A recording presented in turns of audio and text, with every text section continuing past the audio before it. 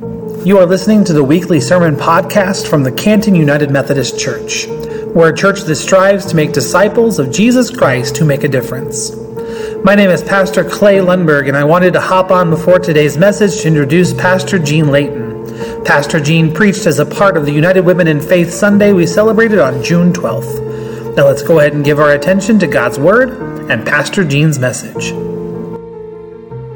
Our scripture lesson this morning comes from the book of Matthew, chapter 25, beginning on page 38 in your pew Bibles. Then the king will say to the people on his right, "Come, you that are blessed by my Father, come and possess the kingdom which has been prepared for you ever since the creation of the world. I was hungry and you fed me, thirsty and you gave me drink. I was a stranger and you received me in your homes, naked and you clothed me. I was sick and you took care of me, in prison and you visited me." The righteous will then answer him, "When, Lord, did we ever see you hungry and feed you, or thirsty and give you drink? When did we ever see you as a stranger and welcome you in our homes, or naked and clothe you? When did we ever see you sick or in prison and visit you?"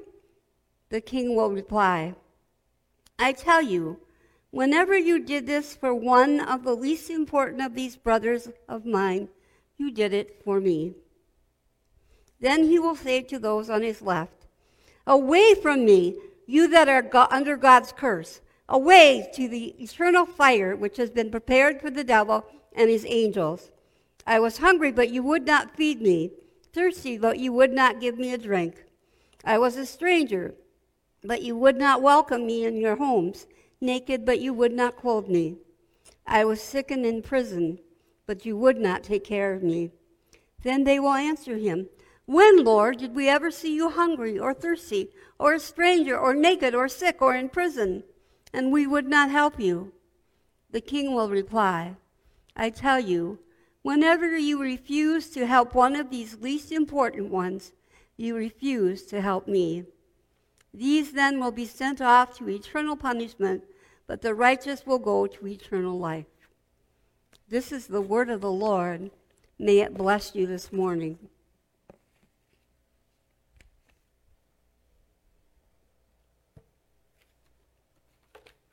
Let us pray. God, we seek you through your word. We ask this morning that those words speak to our hearts and our minds, and we go forward to do as you ask. Amen. A church in a fairly large city had quite a congregation. And like most churches, a few people came early, but most people came, 10 minutes, 5 minutes before church started. Well, one Sunday morning, as they approached the church up the steps, they noticed this man. He was kind of lying there, kind of singing to himself. They couldn't tell what it was, but he was so filthy dirty. His face was dirty, his hands were dirty, his clothes looked like they came out of some kind of rag bag. And so people were kind of walking up the steps and sort of edging away a little bit to get into the church.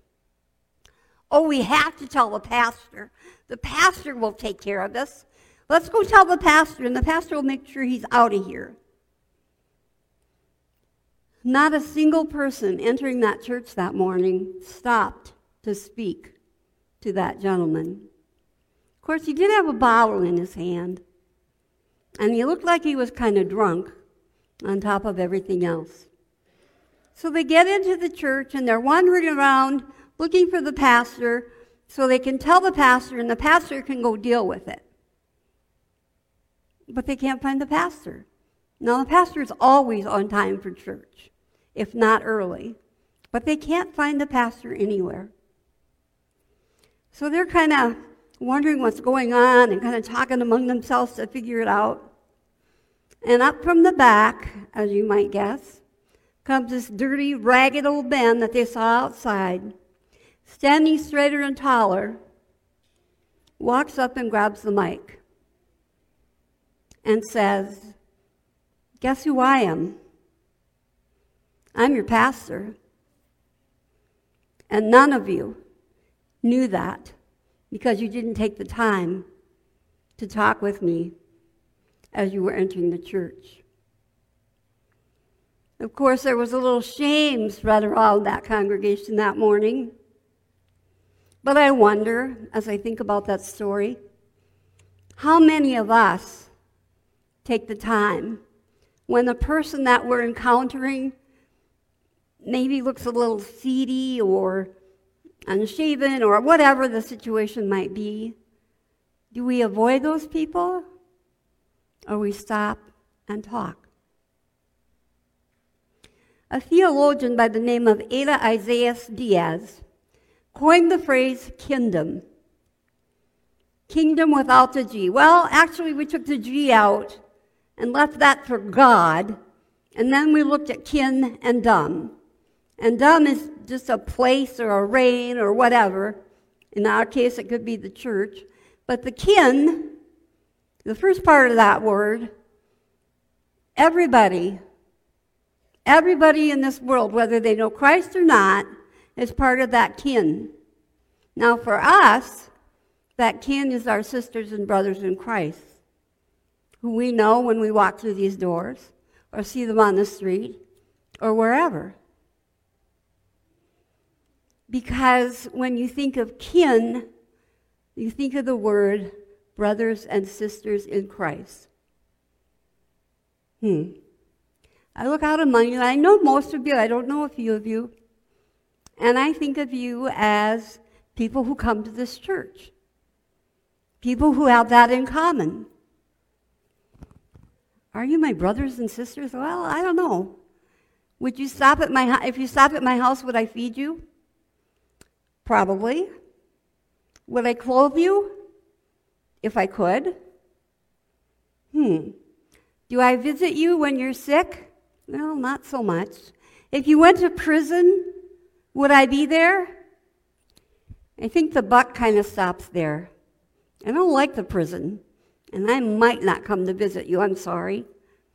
I am human, but what I would do is see if I could find somebody else who was good at that and send them, if that's okay with you.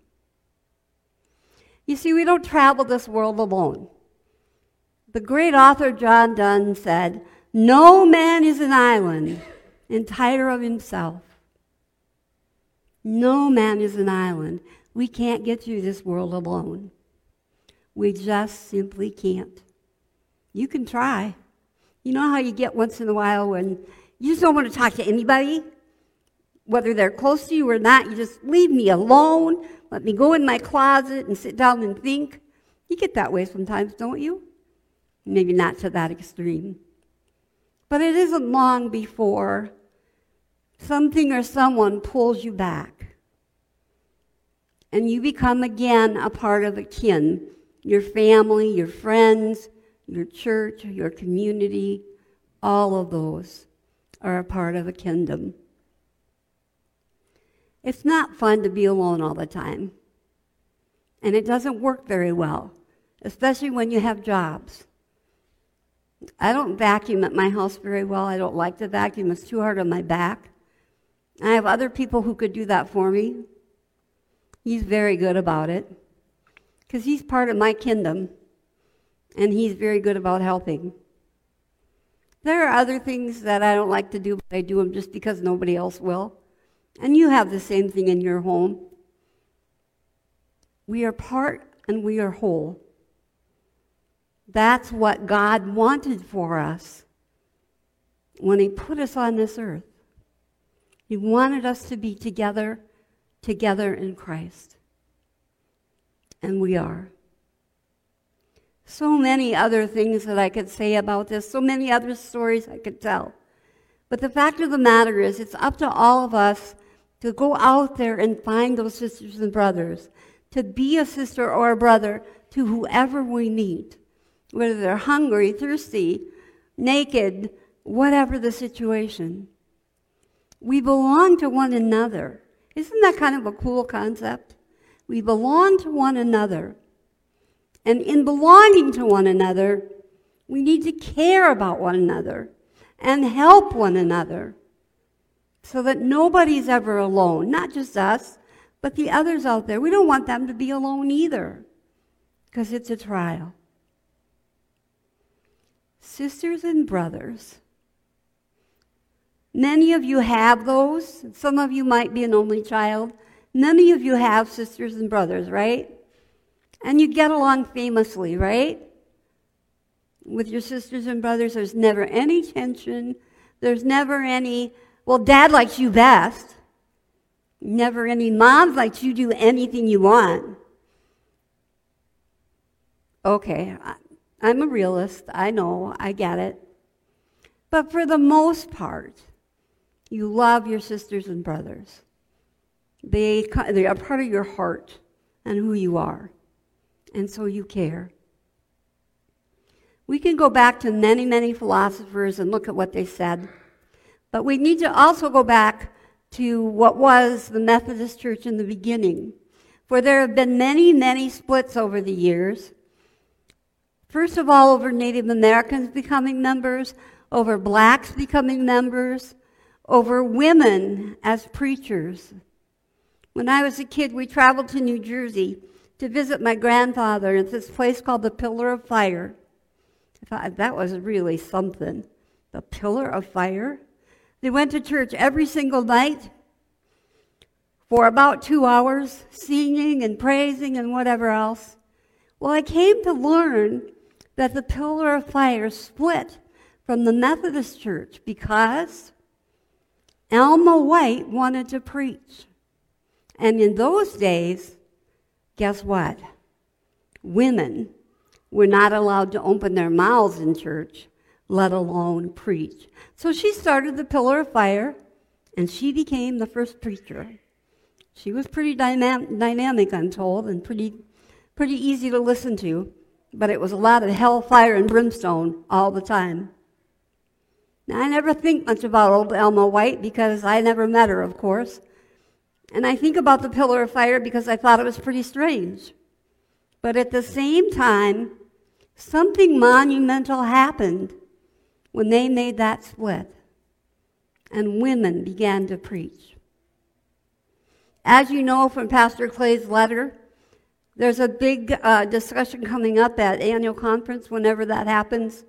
Not an annual conference here, but nationally, to discuss what's going to happen with the LGBTQ community. I hope I have that right. I'm sorry if I don't. I don't always get those letters quite right. And the discussion will be, do we stay? Do we go? How do we incorporate this in this body of people? Each of you knows in your own heart how you feel about that and where you need to be or where you need to go when that split does happen. It's not the first time, as I said, that we've had something like that happen in the Methodist Church. But we've also come together and incorporated and became the United Methodists when we added others to us. For we know that we have one God. The difference is how we worship. Not that there's only one God and not that we love Christ. As you go about your week coming up, I want you to think about the fact that you are a sister or a brother to everybody you meet, to everybody you know. And God tells us that we should take that responsibility seriously. We can't always help. We can't always do what needs to be done. But we can try. Or we can pray. I wish that I could do something about all of the unrest in the country, about all of the unrest in Ukraine. But you know what? Alone, by myself, there's not much I can do.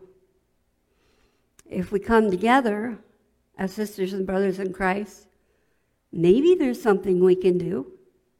It might seem small, but who knows?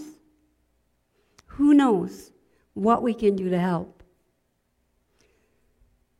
Young Emily was begging her mom to go to the store by herself. It was just down the block, one street, no cars usually. She wanted to go by herself.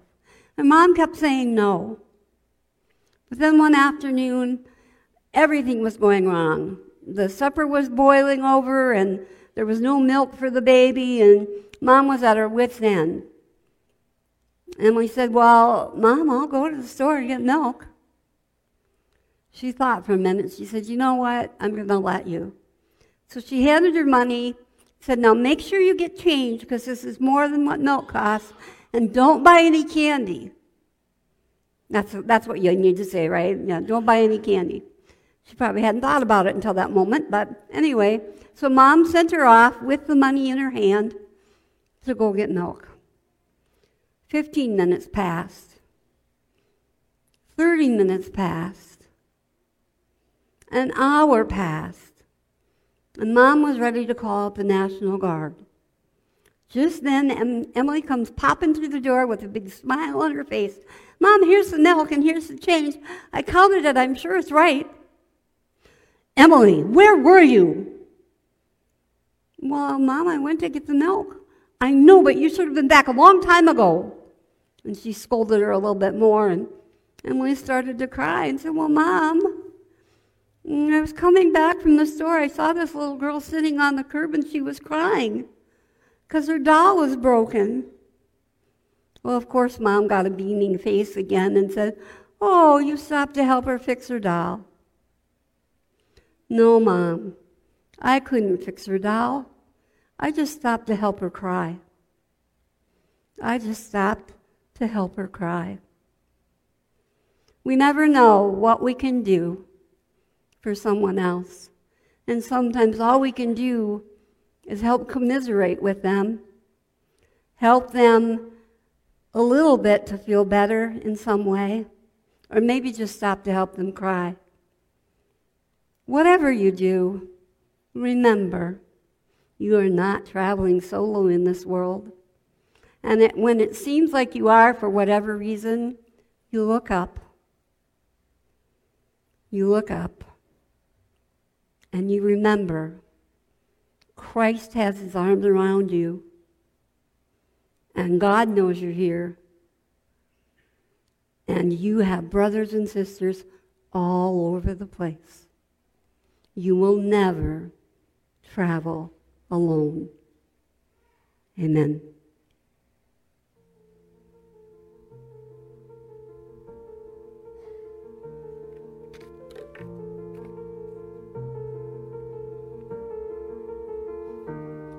Let us pray.